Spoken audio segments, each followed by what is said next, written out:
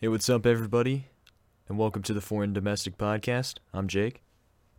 And I'm Will, and this week, finally, um, some information was released that we've been waiting for quite some time now. We've had Of course, several podcast episodes regarding this topic too. I'm actually talking about 538's model, but really?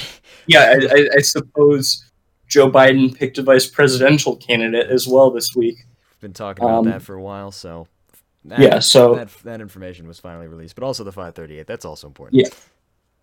Joe Biden picked Kamala Harris.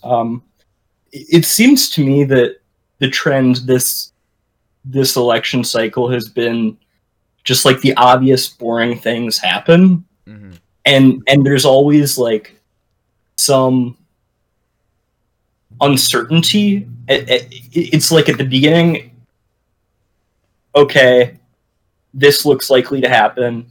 In the middle, there's some chaos, some weird stuff. Oh wait, maybe this isn't likely to happen, and then it happens. Like Joe Biden was leading primary polls before he even entered the race back in 2018, 2019, and despite, I don't know, in like late February, it looking as if he might not win. In fact, it looked like he was likely to lose the Democratic nomination. He won. He turned it around. And for about as long as, I mean, you heard people talking about a Biden-Harris ticket. I'm sure I heard the first mention of this probably in 2017. It's been... Yeah, I saw a few tweets from 2018 talking about it too, so... Yeah, it's been a topic for a while. It's always seemed kind of obvious. I was seriously conflicted between the two finalists, Susan Rice and Kamala Harris. I think they were both good choices, but it just made a lot of sense. There have been a couple pretty obvious criteria for being the vice presidential pick, and discussion of other candidates either involved ignoring one of these criteria or adding new criteria that was perhaps less relevant. So Joe Biden himself, it was always necessary that he was going to pick a woman, but he made the decision to say that out loud towards the end of the primary campaign. He decided to say that. That was kind of the big headline that was taken away from the last Democratic debate between him and Bernie Sanders. The other big criteria, or it was always likely that it was going to be a black woman. Stacey Abrams was talked about at length. Susan Rice, more recently, Karen Bass, more recently, Val Demings in mid to late July. That intensified after the events of June. George Floyd protests and everything following that. And there had been several candidates in the mix. At that point, it seemed like right after the Floyd protests happened, not only because she was white, but also because she, being a senator from Minnesota and a former prosecutor from that area, Amy Klobuchar took herself out of the running, but in reality likely was already out of the running, which was probably the biggest development because she seemed to be the candidate for the job with whom Joe Biden, got along the best.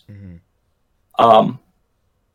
And Gretchen Whitmer was another option. There was some there was a little bit of a frenzy when it was found that a plane had flown from Michigan to Delaware, a private chartered plane. And subsequently, the assumption was that Gretchen Whitmer was on that plane, and that was subsequently confirmed.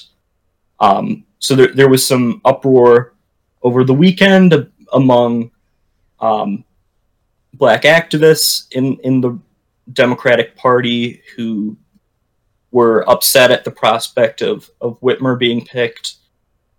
But ultimately, Kamala Harris, ultimately, it seemed that it was going to be a black woman. And then the third criteria was, it's incredibly important, given that the first,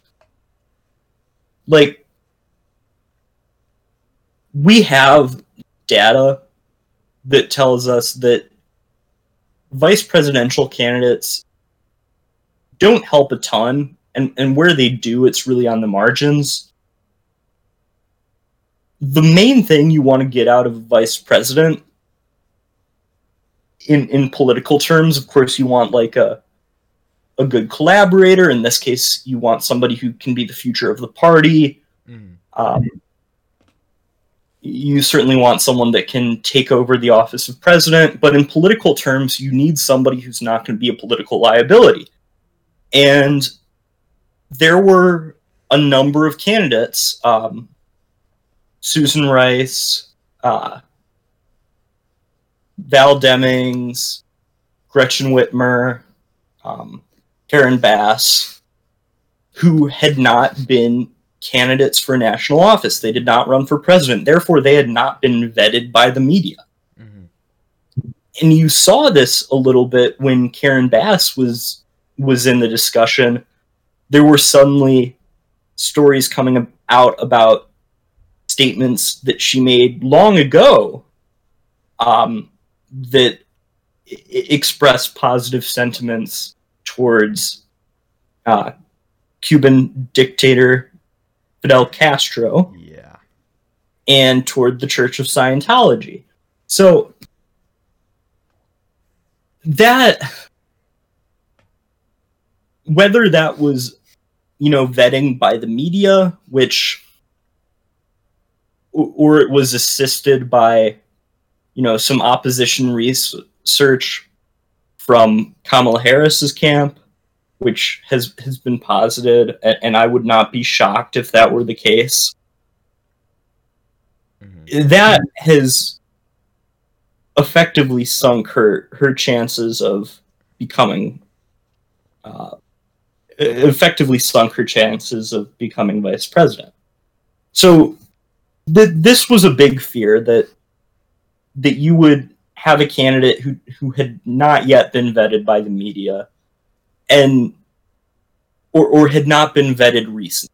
Like Susan Rice, her big scandals all have to do with Benghazi and other foreign policy blunders that took place during the Obama administration. Mm-hmm. But they're not issues that have been dredged up recently. Any concerns about Kamala Harris, any things in her past, stuff like that, those things came up during the primary campaign in the past year. And frankly, a lot of the clips that surfaced of her that may have hurt her in the primary campaign were clips of her saying things that made her sound, overly, maybe tougher on crime than the current Democratic Party would like, which I thought that was always to a certain degree an unfair characterization, but dispositionally she is certainly,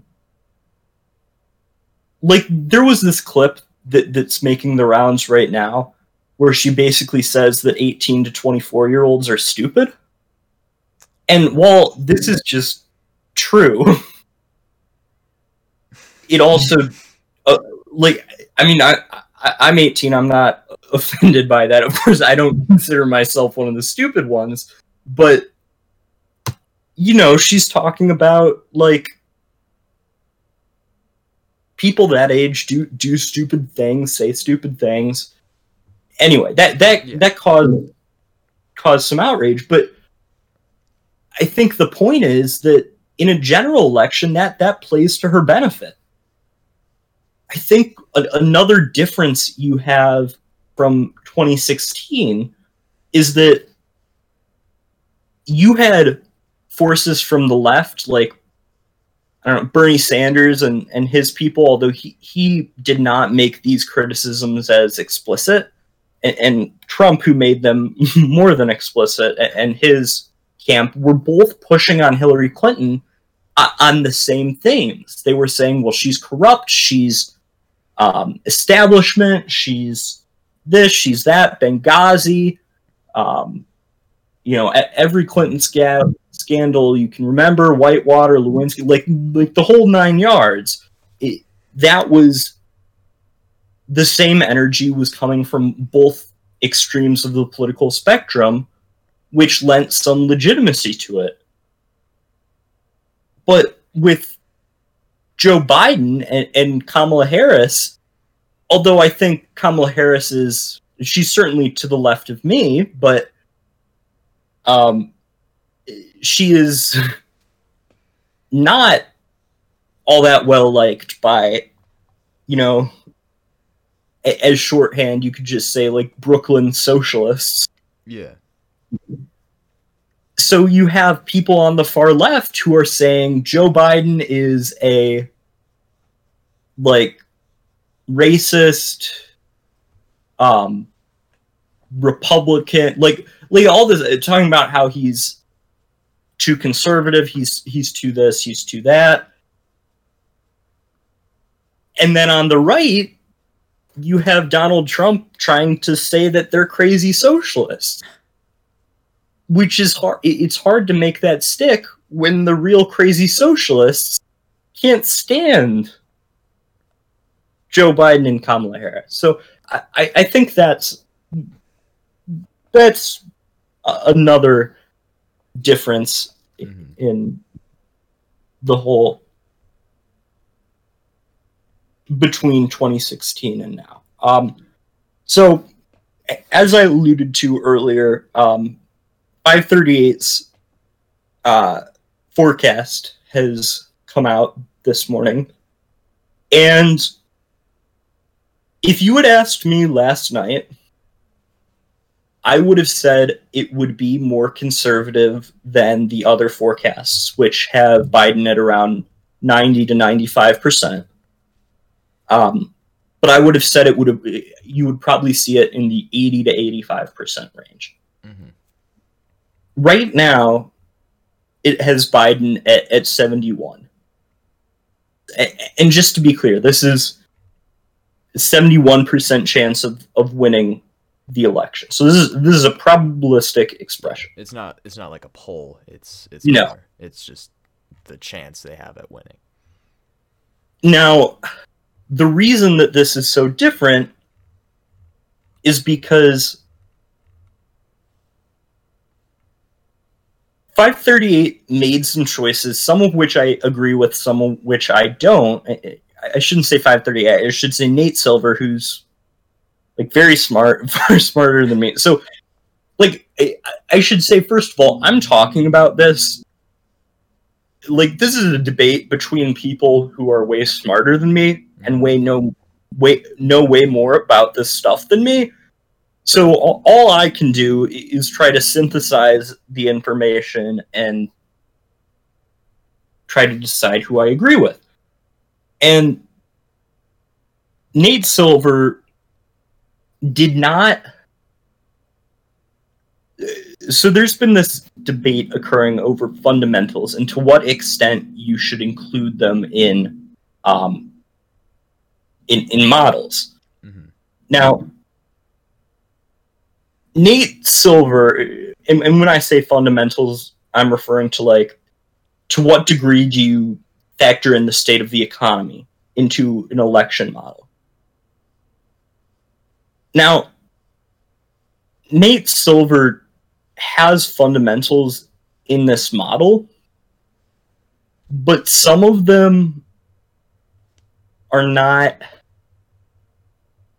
they're not as unequivocally bad for Trump as say, the Economist's models or fundamentals are. And one of the reasons is that one of the main economic indicators, I think, if I recall correctly, he said there are 3 economic indicators that are in the model, and I think one of them is personal income, which largely due to enhanced unemployment insurance, which we talked about last week, and we also talked about how it's expiring, has led to actually increased levels of personal income. So that is perhaps one reason why Biden's number is what it is right now. I think another reason is that this is where I tend to maybe disagree, because I actually think that that's a better way to look at economic indicators, because, like, if you plugged in unemployment numbers, you would get a very different like,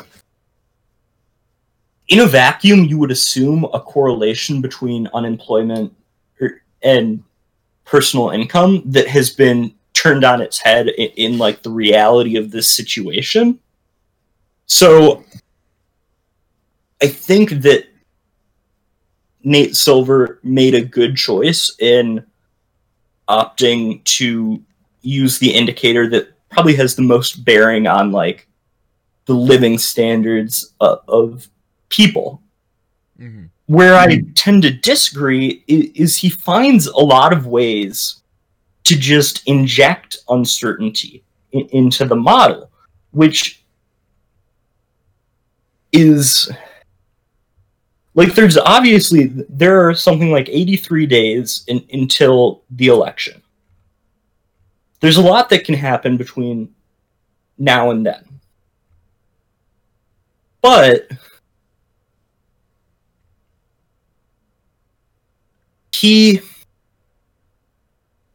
I don't think he often talks about not wanting to overfit models to past election years, but I think he does not properly account for how little variation there has been, and in my opinion, probably will continue to be in polling averages and probably in election day results, compared to, say, 20, 30 years ago.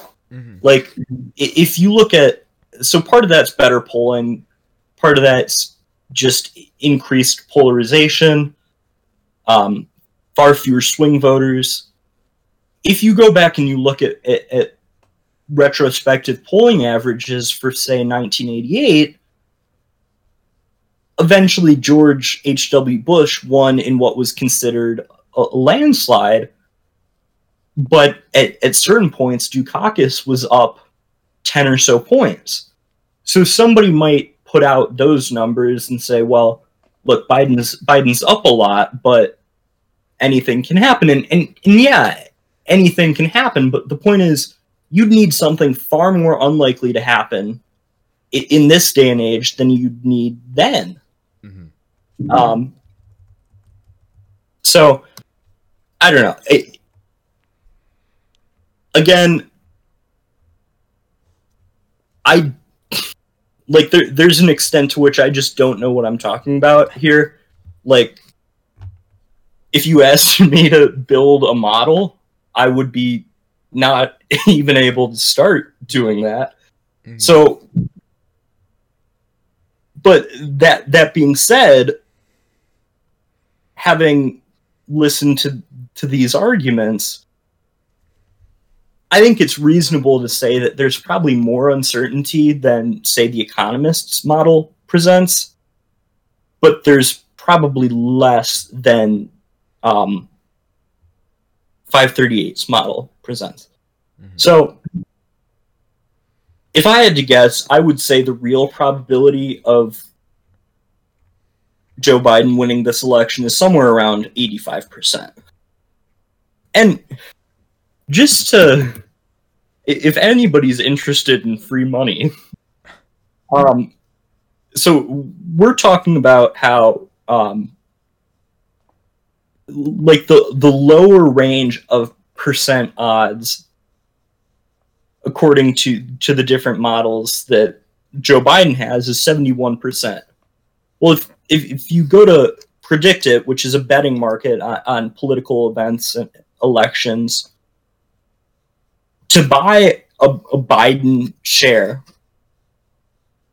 is 59 cents. So that implies that, according to this betting market, there's a 59% chance of Biden winning, which is still quite a bit less than 71. So, anywho, I mean, I'm not saying you should use betting markets, but a lot of these markets are pretty inefficient, and inefficient markets are where money can be made. So that's all I have on the models. Oh, actually, I should also say, I do think that, so 71% is the same chance that Hillary Clinton had on Election Day. If you took this model, if you took this model and all you did was change the date, you didn't change polling averages, you didn't change news events that had occurred, you didn't change the economic fundamentals, and you just changed the date to Election Day, you would have likely, I don't know if Nate Silver ever gave like a specific number, but I think Biden's chance of winning would easily be in the 90s, possibly upper 90s. So a day going by where nothing that big happens, or certainly not anything that helps Donald Trump, will increase Joe Biden's chance of winning the election. So yeah, that's all I have on the model, and that's pretty much my view of the presidential election as it stands right now. And just a final thought on Kamala Harris. I know I'm kind of ping-ponging around here, but in terms of policy priorities, obviously the first domestic objectives in a Biden presidency would have to do with COVID, would have to do with the economic ramifications of COVID. That being said, one of my favorite things about Kamala Harris's primary campaign, second to her just absolute annihilation of Tulsi Gabbard, was her sort of cornerstone plan, her main, her big, like, top of the line policy plan was essentially, I'm trying to remember the acronym that she had for it, but essentially what it was a large-scale increase of the earned income tax credit. Mm-hmm. So I would hope, so even if Democrats have a healthy-ish margin in the Senate, and even if they do get rid of the filibuster, you probably have 2, maybe 3 pieces of major legislation in the first 2 years. And then the midterms happen, and it's possible, if not probable, that one house of Congress changes hands. So essentially, you have a couple things that you can do. I think EITC increase would both be easy to do, even if the filibuster isn't eliminated. You could do it through budget reconciliation, which goes around the filibuster, circumvents it. Although you can only do one budget reconciliation bill a year, and if the Senate parliamentarian is feeling unfriendly, I suppose it's possible they could, depending on the parameters of this increase, but it's very doable, and I really hope that, given that Kamala Harris will now have a prominent role in this administration, it's something that can get done. Particularly, I would prefer this to a minimum wage increase, which I think, if economic conditions were what they were maybe a year and a half ago, with like a very tight labor market, you could do a minimum wage increase with minimal economic harm. But given what unemployment is now, given what the labor market looks like at present, it just seems thoroughly impractical to increase the minimum wage in a significant way at this point. And I think the EITC provides a good alternative. So that's the VP stuff. Now we're going to do some foreign news. Want to get us started on that? Sounds good. So I'm sure many of you listening know about the situation going on in Belarus, as it's started to become a mainstream topic, but I'll just go over it real quick. Essentially, Belarus has pretty much been under a dictatorship since the 90s, since it broke off from the Soviet Union. And it's been under President Alexander Lukashenko, who has won pretty much every election since he took power in 1994. But every single election since the first election has been labeled by international monitors as not free or fair. That's the same with this election that happened a few days ago on August 9th. Except what's different about it is that the opposition is actually protesting the results. And instead of sort of just kind of like accepting it and just waiting until the next election, the opposition candidates, which I'm not going to attempt to say her name because it's... I practiced it. I'm going to give it a try. Okay. Svetlana Tsikhan... Oh, never... Yeah. Wait. We'll go Svetlana. That's her first name. No. Give me one more try. All right. Tsikhanouskaya. Okay. I think that's it. Tsikhanouskaya. That's not as bad as it looks. But yeah, basically, she declared herself the legit winner of the elections because the official results put Lukashenko as winning the elections with an 80% of the vote. And then pretty much everybody in the opposition said that the elections were fraudulent, and knowing Belarus's track record, they likely are. And so pretty much every candidate in the election filed appeals to the Belarusian Election Commission calling for the results to be invalidated, and now there's widespread protests around the country, which Lukashenko's government is cracking down on brutally. Like you're seeing police using live rounds on protesters. I think 2 protesters have been confirmed dead. protesters have been Yeah. killed. Yeah, The UN says they're going to get involved, and it's a pretty bad situation overall. So basically, you have these widespread protests and now widespread crackdowns against them as Lukashenko tries to make sure he doesn't get ousted. But this is pretty important in Belarus and in Europe in general, because this is the first time that there's been like major widespread protests against Lukashenko in a long time, and the people are finally not afraid to stand up to him. And also, this is important for Europe because one of Europe's last dictatorships at this moment seems to be reaching its end, but we'll have to see.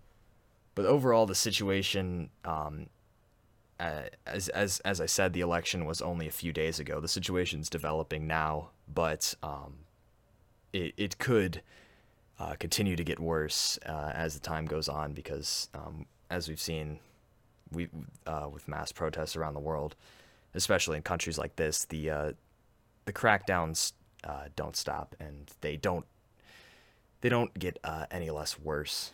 So yeah. yeah. The opposition candidate Svetlana Tsikhanouskaya became the opposition candidate because her husband was arrested. Mm-hmm. He had previously been the candidate. So she has now fled the country. There's really, really horrifying scenes. Hopefully there's resolution to this. Hopefully Lukashenko is removed from office without much unrest. Mm-hmm. Yeah, that would be the ideal outcome for the situation. Is certainly, yeah, the peaceful removal of Lukashenko. But then again, as things like this go, probably he's not going to relinquish power, and it's just going to become more deadly, unfortunately. But we can hope for the best and hope that Lukashenko steps down peacefully. Certainly, yeah.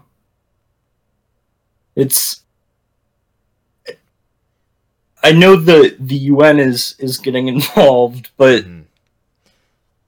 I'm not particularly optimistic about usually when the the UN gets UN's involved, ability to. the UN's not the best when it comes to interventions at the moment. Yeah, well, I mean, if you're ever looking for a horrifyingly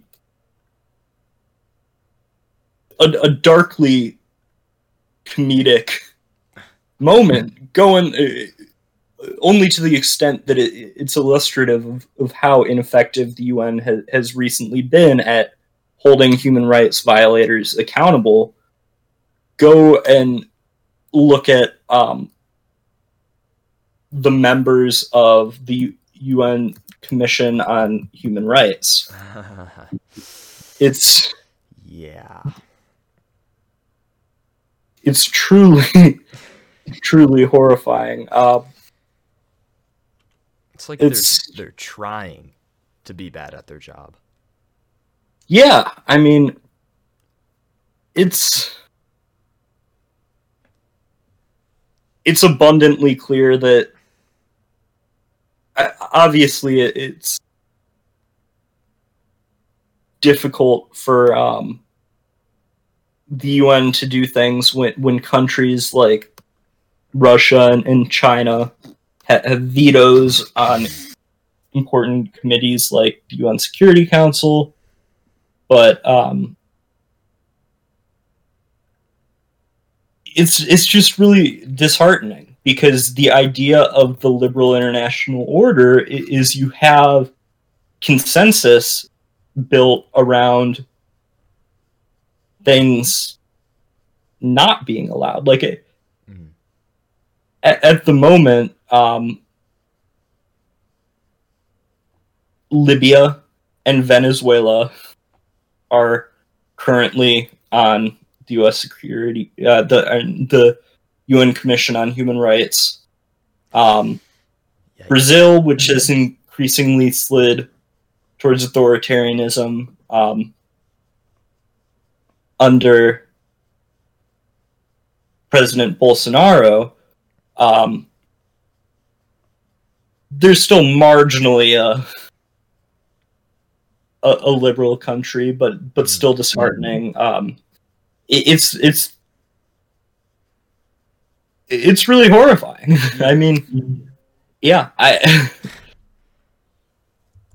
like there's the idea of the UN is, you know, everybody's in the UN. That's kind of the point. But if you kowtow to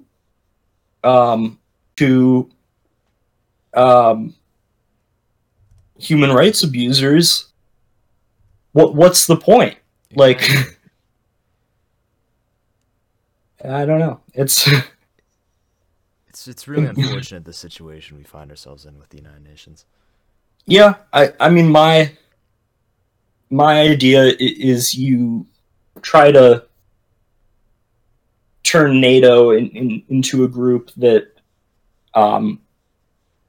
is willing to, you know, put their foot down over, you know, violations of these sorts of, I mean, you could say norms, but like cheating in elections is like against the law and stuff. Mm-hmm. But it's and it's authoritarian, but it's not like the worst thing that happens in the world, like genocides and stuff. Yeah. And both have been allowed to continue. I mean, I'm not trying to relativize like the degrees to which things are authoritarian and brutal, but you have actors breaking not only laws, but just like the basic principles of humanity, just like violating the. I mean, that's why we call them crimes against humanity, because they're so heinous, so unconscionable that they aren't comparable to other crimes. Mm-hmm. And I do think that the one issue that turning NATO into this sort of institution is, which it is to a certain degree, but not to the extent that I think you or I would like it to be. I think that, and this is where we might disagree to an extent, I think this leads to having some uncomfortable conversations with NATO allies like Turkey. Yeah. So, anywho, I think that's all I have for today. Do you have any other? I think happenings. I think we've covered it all. Okay, cool. All right. Well, this has been the Foreign and Domestic Podcast. I'm Jake. And I'm Will, and we'll see you next time. Oh, sorry, I took your line.